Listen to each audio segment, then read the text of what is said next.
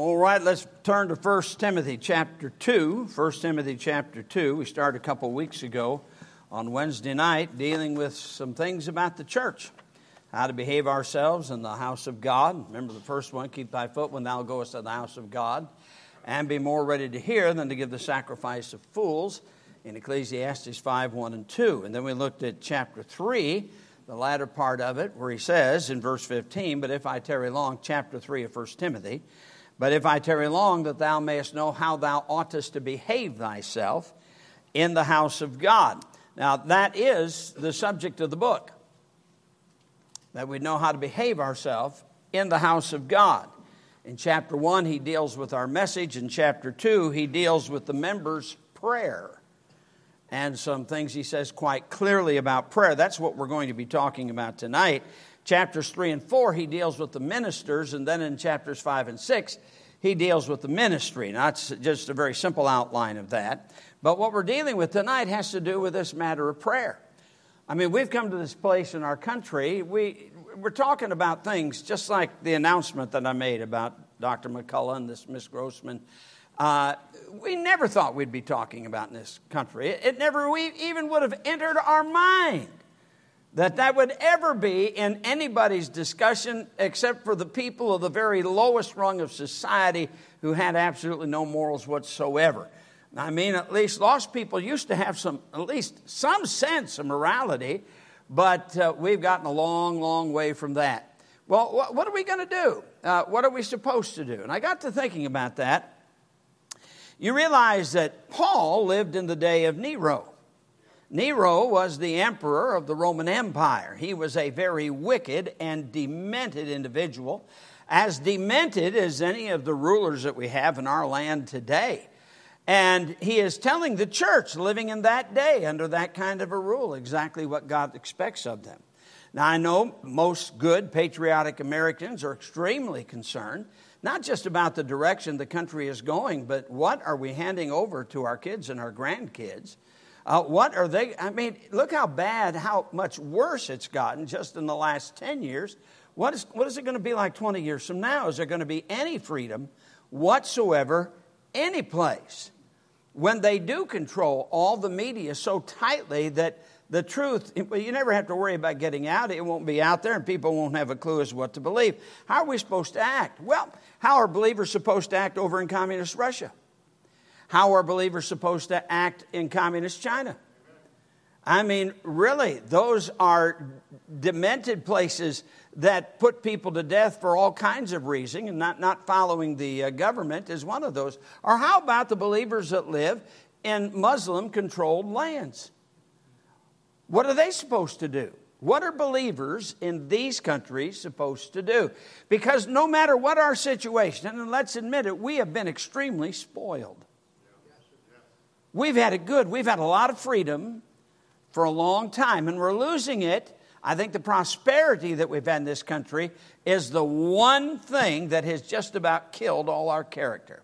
As I heard a preacher say many, many years ago, that character brings prosperity, and prosperity destroys character, and that's the truth.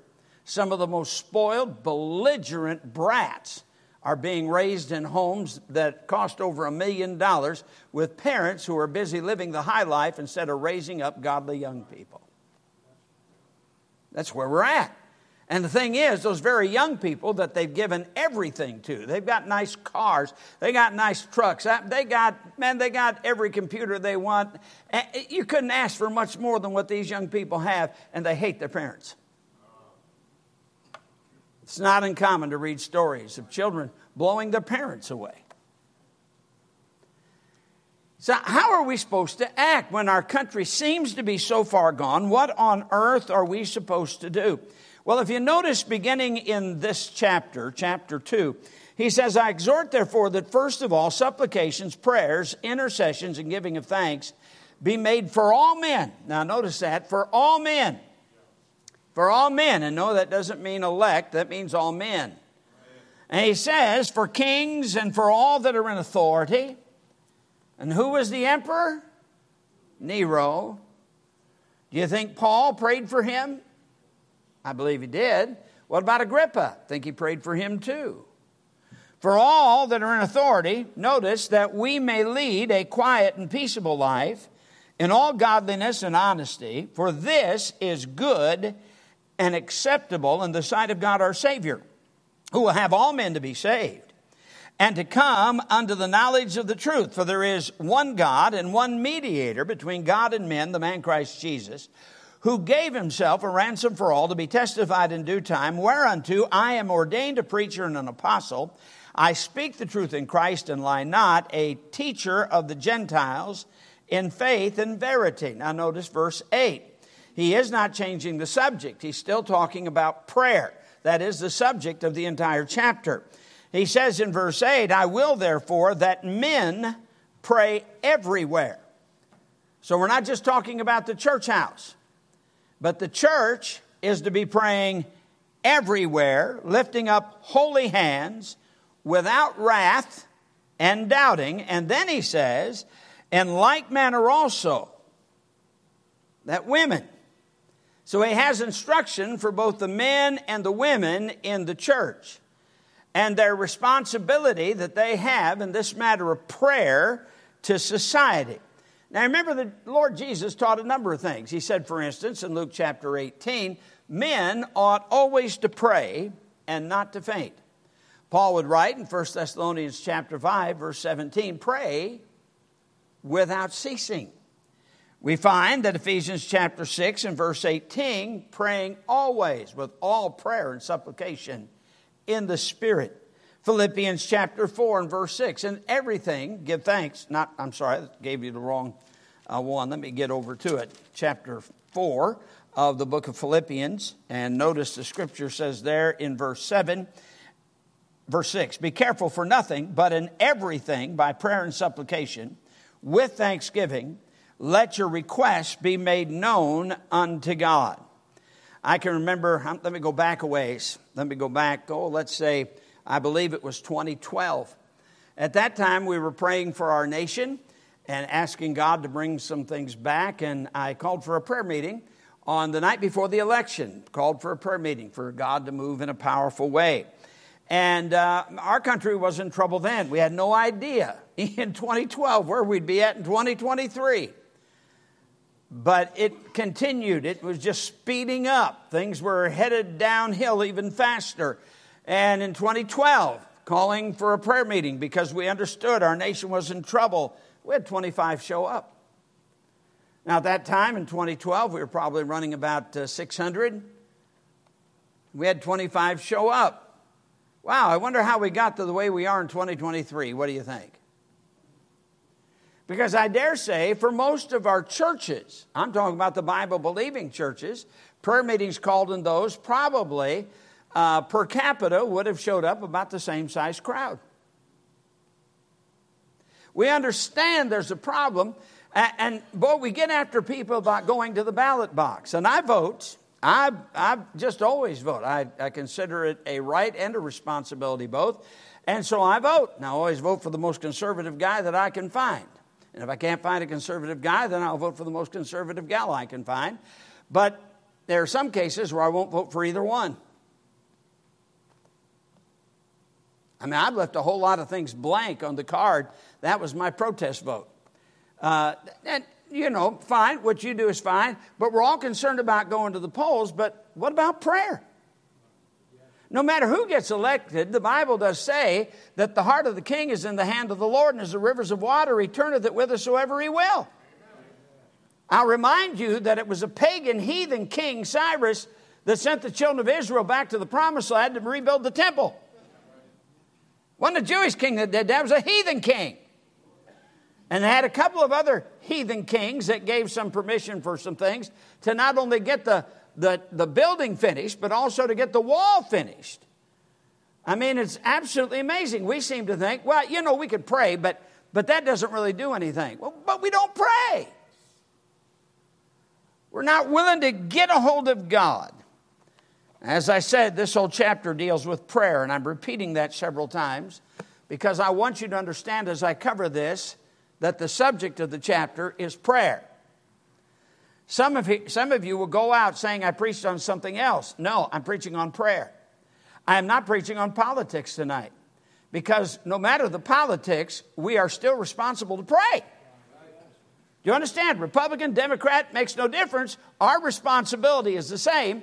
Our responsibility is to pray. Now, we think Republican, Democrat. They don't think that way in a lot of other lands all across the world. Some think of oppression or freedom. Some think of other things for what may ever be important to them. But we're going to see in this chapter the command to pray in verses 1 through 3. And the reason or the cause for the prayer, and then the call to the church in verses 5 through 7. And then we're going to look at the conditions in order to get answers to our prayer. So notice in verses 1 through 3, we've got the command to pray. He says, I exhort, therefore, that first of all, I like that word, first of all. This is primary. This is even before our soul winning program. First of all. First of all. I mean, we can go out soul winning, but we're not going to bathe it in prayer. We're really just going to go out and go through the motions of religion. If we're going to go out in God's power, there's got to be prayer before we go out. And he said, well, we need to have a longer prayer meeting. How about praying at home? You pray before you even leave the house to come to church. After all, men ought, as he said there in verse 8, I will therefore that men pray everywhere. So that's not just when you get to the church house, but everywhere. First of all, this is primary. First of all, prayer. Notice the scope of the prayer. Here it is. First of all, supplications, prayers, intercessions, and giving of thanks. Now, supplications, that's asking for things. Asking for God to do certain things. Intercessions, that's beseeching God on the behalf of others. For who? All men. Not just for the lost that you're going out to meet when you go soul winning, but all men. Yeah, that would be the governor of the state. That would be the attorney general of the state. That would be, just think of all the different posts that we have. Or the president of the United States. It has nothing to do with party. It has to do with, are they a leader? For he says, for kings and for all that are in authority. Now that pretty much wraps it up. For all that are in authority. We're to pray for them. All men. All men. We are to intercede for them. You know, Christ ever liveth to make intercession for us.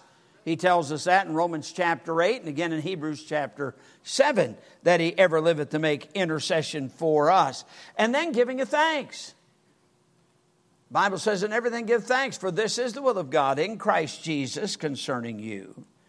You see, we are talking about serious praying. It's more than saying, Lord, bless all men. I look at these pictures here of the missionaries out of Madison Baptist Church, although Brother Sarone's picture is not up there.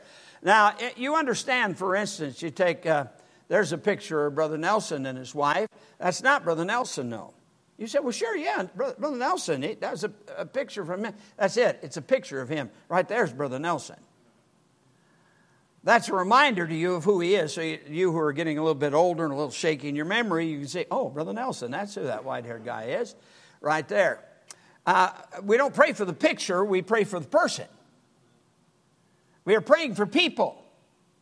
That's the command, the scope of our prayer.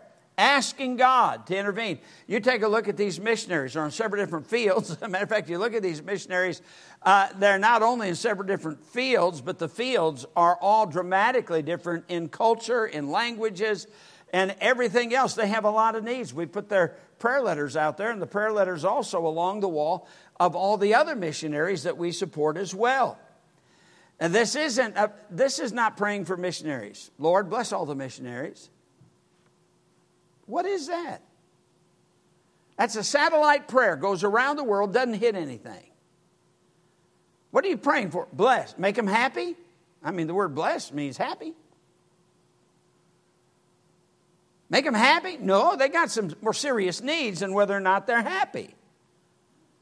They need prayer. They send out the prayer letters because they know that Madison Baptist Church has people that will pray specifically for them and their needs. But in order to know what the needs are, we have to read the letters, don't we? So the scope of our prayer, supplications, intercessions, and giving of thanks. But I want you to notice the selection here. For he breaks it down. He says for kings. Oh, kings don't need prayer. Well, you better pray for them because they got power to make your life miserable or not. And for all that are in authority, why? Here's the cause for the prayer. Look at it very carefully. He says, for all in authority that we may lead a quiet and peaceable life in all godliness and honesty. There are a lot of countries that are in turmoil all the time. Our country is getting more and more in turmoil as crime is running rampant. You know, thank God we've got, it's fairly peaceable around here, even though there are times when it's not. People getting shot around us more, I think, than ever before. But nevertheless, we're peaceable compared to Chicago, compared to San Francisco, compared to Washington, D.C. and Baltimore. I mean, just name the big city. Compared to Atlanta, we're pretty peaceable around here, aren't we? But you know, that can change overnight too. So why are we praying for these people? Well, as he said here, so that we may lead a quiet and peaceable life in all godliness and honesty. Obviously, we are to live in godliness and we are to live honestly with those that are about us. After all, we're believers. But we are to pray for those in authority over us so that we can continue to do so. That's perfectly legitimate, but that's not the only reason for the prayer. It's not just a matter of living quiet and peaceably, but because God wants them saved. You know, God wants President Joe Biden saved. He wants him saved. He wants Vice President Kamala Harris to be saved. He wants the senators and the congressmen to be saved. He wants the Supreme Court justices to be saved. He died for them as much as he did for you or for me. He wants them saved. He would have all men to be saved and come to the knowledge of the truth. Now, I know we get disgusted. Man, we really get put out with the stuff they do. For instance, take our present president. By the way, he's always been that way. He's just following through on what he's always believed. You understand that? He didn't suddenly become the socialist when he took the oath of office. That didn't suddenly happen. That's where he's been for a long time. And we live in a day where, you know, I found this out. One party will sell you out as quick as another party will sell you out. They're for you until it becomes more profitable for them to be for somebody else. It's the nature of politicians. Now, that's not to say that there aren't some good Christians who are serving in office and some that are not Christian but very moral people who have some standards that they basically live by. But for the most part, of course, in our country, we only deal with two parties, Republican and Democrat for the most part. For the most part, neither are totally committed to their program, and they're willing to sell votes for different things. It's the nature of politics. It's what happens. I hate to disillusion you, but God wants them saved. God wants them saved. And by the way, for these people, they come at you from not only their point of reference, where they're coming from. I look at things through the Scripture. I look at the issues through the Scripture. Why am I against same-sex marriage and homosexuality? The Scripture's very plain. I'm a Christian. I believe God's Word is the absolute truth. And so I stand upon it because I know it's the truth. Now, with that being the truth, there's a number of things that I'm going to be against. You know that there are some people who are against abortion, but not because of God's truth. To them, it just seems like a horrible thing to do. Not everybody that's against abortion is even saved. There are a number of the cults that are against abortion, but they're not even saved. They've got a different gospel. So when you talk about that issue, and by the way, some of the people who are for abortion in certain situations. Several years ago, we had a representative by the name of Kramer. How many remember that back then? And of course, he was a Democrat at that time. I guess he probably still would be. But he had voted for the different bills that came up that promoted or were for abortion. Now, he had claimed to be a relatively conservative Democrat. I know that's kind of an oxymoron. But, and this is not a political message now. I just want you to understand. We get so hyped up. We hear Republican or Democrat. Be careful about that. But I did a little looking into his biography and tried to figure out why this man, who seemed to have some good ideas about some things, why he would have been for abortion. And I found out what happened. His wife had cancer, and she was expecting. And they had an abortion to protect the life of his wife. She still died with cancer, by the way, which was that's a horrible experience for anybody to go through. Isn't that right? But whereas I still may disagree with the policy of what they did and how he voted for it, there were sometimes he'd vote against abortion, but it was usually in some minor vote that didn't do much. But basically, he still stood for it, and it was on the basis of what they had to face personally. So we're not going to hate the guy because of that. What we're going to do is still pray for him. Still pray for him. I'm not going to hate the president because of what the stuff that he's done. I'm going to pray for him. I'm going to pray for the vice president. Doesn't make any difference what party they are. We're still going to pray for them. That's what we're called to do. So we pray for the Supreme Court, all of them, not just the conservatives on the court. We pray for the liberals on the court. Because if those liberals got saved, it would increase the majority of conservatives. Hallelujah. But that's not the reason we pray. We pray because God wants all men to be saved. That's why we're praying. He wants them saved too. You know, I prayed practically every day for Madalyn Murray O'Hair that she'd get saved. Now, she didn't get saved because God doesn't make people get saved. But there's no doubt he had put the gospel in front of her. I don't have any doubt about that. I don't know if she accepted Christ or not. I would tend to think probably not. I may remember the name Madalyn Murray O'Hair. Okay, some of you scared me. It looked like, who? Madalyn Murray O'Hair. Very famous atheist that basically got prayer taken out of the public schools. I prayed for her. I thought, wow, wouldn't this be great if she got saved? Of course, you know she had a son who professed salvation later on. So God still makes it a free will, but he could put conviction in her path, and that's what I was after for that. Notice what he says here.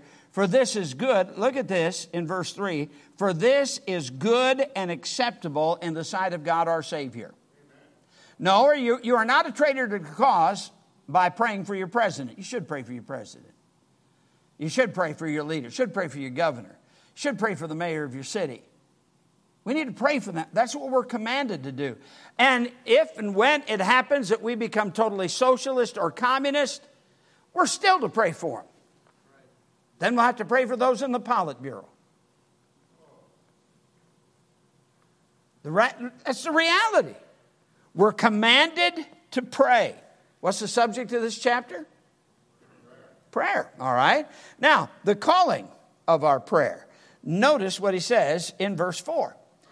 Who will have all men to be saved and to come to the knowledge of the truth, for there is one God and one mediator between God and men, the man Christ Jesus, who gave himself a ransom for all to be testified in due time. Now, very, very plain. These are very anti-Calvinistic verses.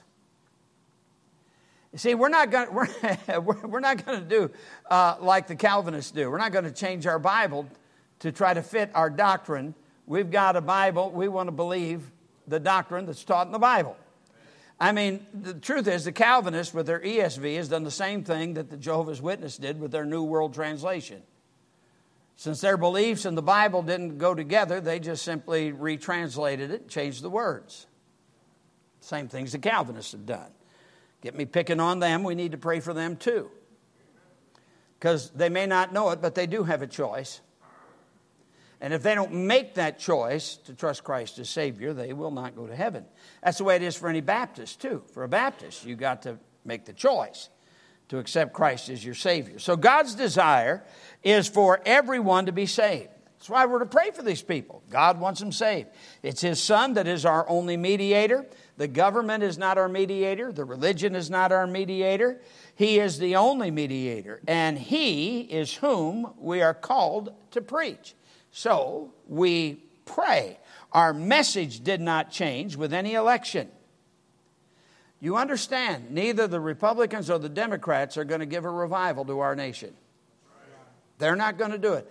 We think somehow if we can just get the right people in office, it'll change everything. Well, we've gotten different people, right people, different times. Haven't changed anything. I can remember when I was the Mid-South Legislative Director for the American Association of Christian Schools, which meant I had to go to Washington 4 times a year to lobby over or to talk to some representatives and senators about different things with regards to education. And, I remember Bob Dole, who was he was the minority leader. He was the head Republican in the Senate. And we asked him a couple questions about, why can't you people get this done here? He says, well, give me 51 votes and we will. And so a little bit later, he got 52 votes in the Senate. Still didn't get it done. Things went on as they were before. But yeah. Now, hey, this isn't about politics. It's about what? It's about prayer. I'm telling you, don't put your trust in these people. Put your trust in the Lord, and let's pray for these people. I wonder what it would be like if there are millions of Americans who are Christians, if all the believing adults decided that they were going to pray for these people. Do you think God would move? I believe He would. I believe He'd do it. If we'd pray like He tells us to pray right here. Now the subject of this chapter is what again? Okay. So here's the conditions. We're going to pray. Notice what He says in verse 8. I will therefore that men, all right. Now here He's talking definitely about gender. He's talking about men. I will therefore that men pray everywhere, lifting up holy hands without wrath and doubting. So where's the right place to pray? Anywhere, everywhere. It's right for you to pray. Now that doesn't mean you necessarily have to stand up in the middle of some auditorium where they're doing something else and start praying out loud. You can bow your head and pray right where you're at. But you can pray everywhere. And He said, I want men praying everywhere. He said, but we're supposed to go to our prayer closet. Well, have your prayer closet, pray in your prayer closet, but that's not everywhere. That's just somewhere. It's perfectly fine to pray in your prayer closet, but we're to be praying everywhere. That is what He said, isn't it? We believe the Bible, don't we? God's people are to pray everywhere. Jesus said men ought always to pray and not to faint. Now doing what? Lifting up holy hands. You mean I got to pray like this? No.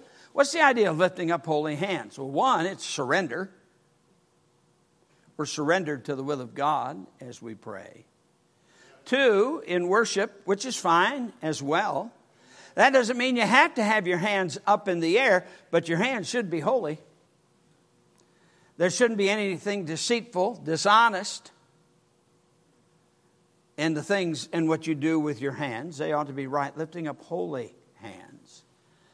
Now, I'm not against this. I do this once in a while. I do it much more when I'm just praying, walking around the auditorium and just praying for folks. As I walk around the auditorium, I'll lift up hands like that to the Lord and just cry out to Him. That doesn't mean your hands have to be up in the air the entire time. I just simply say this. If you're going to do it in public, it's not this. Lifting up holy hands. It's definitely not that. I was at a meeting a while back where there were a bunch of young people who seemed to be very godly. They seemed to love the Lord, man. They sang out. They were excited. And it just kind of bothered me because I saw them as they were singing. Just every once in a while, want to go like this. Another go like this. Like that.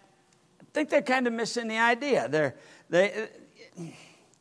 You understand? It should be natural. When we have people, that doesn't scare me when we have people lift up their hands. Praise the Lord. It's biblical. It's right. We had a preacher here one time. This is, I think, not too long after we moved into this building. And he preached on lifting up holy hands. And he gave a number of scripture. And I had somebody come up to me after the service and said, "Preacher, that's weird." I said, "Well, wait, time out. He got it from the scripture, didn't he?" It's only weird because we don't do it. I want it to be real. It's kind of like shouting, you know. You're going to say amen. As long as it's real, I don't mind it. But when you're just doing it to put on a show, keep your mouth shut. It needs to be real. And there are some people who do it just to put on a show. Now, they'd never admit that, but that's true. Notice he says, without wrath. That's not harboring revenge. That's the idea of that. And without doubting. In other words, you're willing to keep on praying. Keep on praying. Remember, without faith it is impossible to please him. For he that cometh to God must believe that he is, and that he is a rewarder of them that diligently seek him. So we keep asking, and we keep asking, and we keep asking, and we keep asking. Why? Because God changes countries. He's done it many times throughout history. He can do it here. My people which are called by my name shall humble themselves and pray and seek my face and turn from their wicked ways. Then will I hear from heaven and will forgive their sin and will heal their land. Now, a lot of folks are willing to pray. They're not willing to turn from their wicked ways. That's a problem. But it is seeking his face in prayer, turning from your wicked ways, God promises to heal. So he says, without doubting, it demonstrates that we believe God can change the national agenda, that we are trusting him to do it, not the politicians of whatever stripe they may be. But then he says in the next verse, in like manner also, that women. Now, all right, so he's obviously dealing with gender here. He's just dealt with the men. We've got a command to pray everywhere, lifting up holy hands, without wrath and doubting, and so on. Well, what about the ladies? Well, ladies can get through to God too, but he's got some instruction for them. Now, what's the subject of the chapter again? Prayer. Okay. Just, you know, when you go out, people say, what did the preacher preach on? I want you to say, prayer, because that's what I'm preaching on. Correct? All right. If you got to hear with something else, you're a liar. Here it is. Like manner also that women, in like manner also, in other words, holy hands, without wrath and doubting, that women adorn themselves in what? Modest apparel. That means what you wear should be loose and modest. From the knee up, you should definitely be covered, and there's nothing wrong with covering more than that. So your dresses should not be above your knees. What's he talking about doing again? Praying. Modest apparel. Nakedness in the book of Isaiah seems to have to do with showing the thigh. I don't know why some people, maybe it's because I've said something about the knees being covered and up, that there are some people, whenever they're not in the service, have got to wear something above their knee. Why? Why on earth can't you just take it down a couple inches farther and be a good testimony? Does it really hurt that much to be a good testimony? Is it painful? It's not. It's modest. But he's not done. And I'm preaching on prayer. In modest apparel with shamefacedness and sobriety. Now, I can't say it. Shamefacedness is the countenance of virtue. And sobriety. Well, why didn't he say that for the guys? I don't know. God wrote it. God put it in there. Ladies, you're going to pray. This isn't the only place where the Holy Spirit of God talks to both men and ladies about how they're to look. They are not to look the same. God didn't make them to look the same. And your dress is not to make you look the same. For instance, keep your hand here. We'll come back to it. I'm not going to preach on this whole passage, but just to show you, 1 Corinthians chapter 11. Yes, I know the verse. Man looks on the outward appearance. God looks on the heart. Doesn't mean he's blind to the outward appearance. The reality is, because man cannot see your heart, your outward appearance ought to show what's on the inside. Here we go. Notice in verse 3, 1 Corinthians chapter 11. But I would have you know that the head of every man is Christ. The head of the woman is the man. The head of Christ is God. Now that's the basic principle to begin this whole conversation. So the head of every man is Christ. The head of the woman is the man. The head of Christ is God. Every man praying. So what's this chapter about now? Praying. Every man praying or prophesying, which is speaking unto men to edification and comfort, 1 Corinthians 14. Every man praying or prophesying, having his head covered, dishonoreth his head. And who's his head? Christ. But every woman that prayeth or prophesieth with her head uncovered, dishonoreth her head. And that's who? That's the man. For that is even all one, as if she were shaven. Now, he gives some instruction. He says, for the woman, if the woman be not covered, let her also be shorn. But if it be a shame for a woman to be shorn or shaven, let her be covered. Well, you say, what if she has cancer and her hair's falling out? What's she going to do? Wear something on her head. And it doesn't have to be a wig. Doesn't specify that at all. She's to wear it when she prays. She's to have something on her head. It's the very reason. Remember Miss Doris Small? She wore hats a lot. It used to be, especially in Southern churches, but even in Yankee churches, it was quite common for women to wear hats to church. Because of this. Because of this.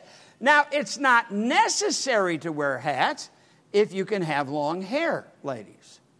Notice we go on.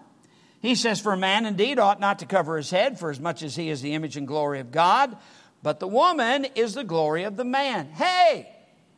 Liberals, we're different. Men and women are different. We were created differently. And we were created for a different purpose. But I thought we were neither male nor female in Jesus. He doesn't change your gender. Come on. Obviously, with what he's dealing with here, there's a difference in how men and women are supposed to look even when they pray. And when they pray, the main one you're concerned about is who you're praying to, which is God. And it matters to God how you look. Now, you would think that any Christian that loved the Lord, that would be enough. Jesus, if that's the way you want me to dress, that's the way I'll dress. Is that really that hard? Well, I'm not doing it because of Brother Allison. Don't do it because of Brother Allison. Do it because it's what the Word of God says. That ought to be enough. That should take care of it. Now, he deals with the difference in creation. And then he's verse 10. He says, for this cause ought the woman to have power on her head because of the angels. Nevertheless, neither is the man without the woman, neither the woman without the man in the Lord. For as the woman is of the man, even so is the man also by the woman.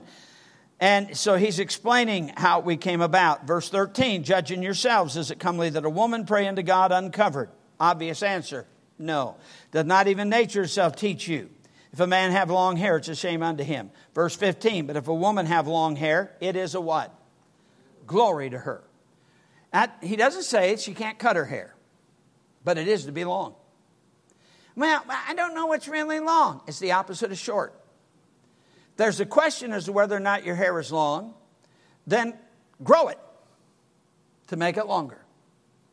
And guys, if your hair looks long to people, shorten it. That can be done with scissors. You don't have to wait for anything to grow, do you? You just cut it. That's not hard.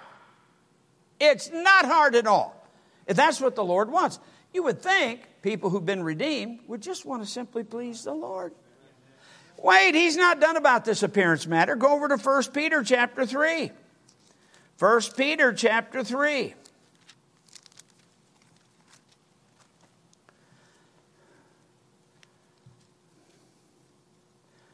You understand that the reason for all these different translations out there It's not because the Bible's hard to understand. It's because they don't like what it says.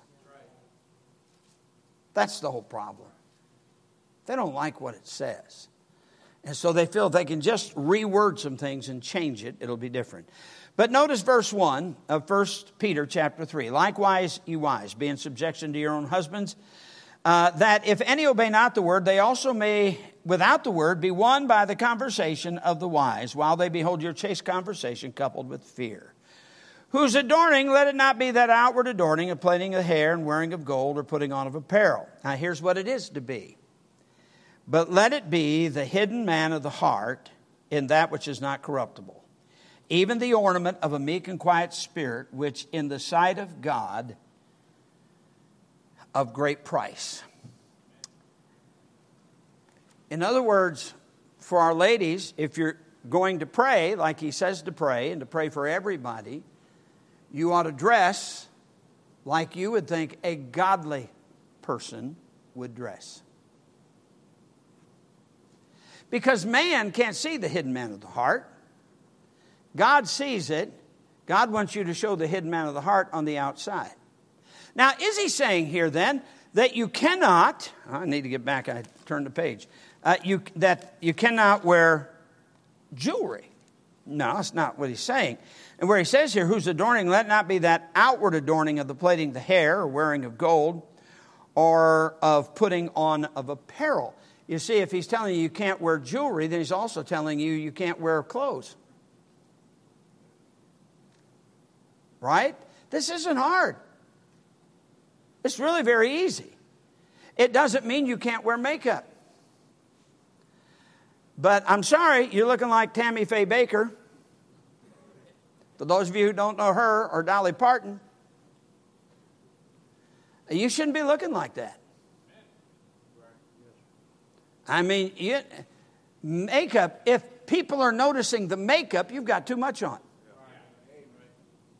Makeup can be fine, but it's the hidden man of the heart you're to show, not to hide your face and be somebody else.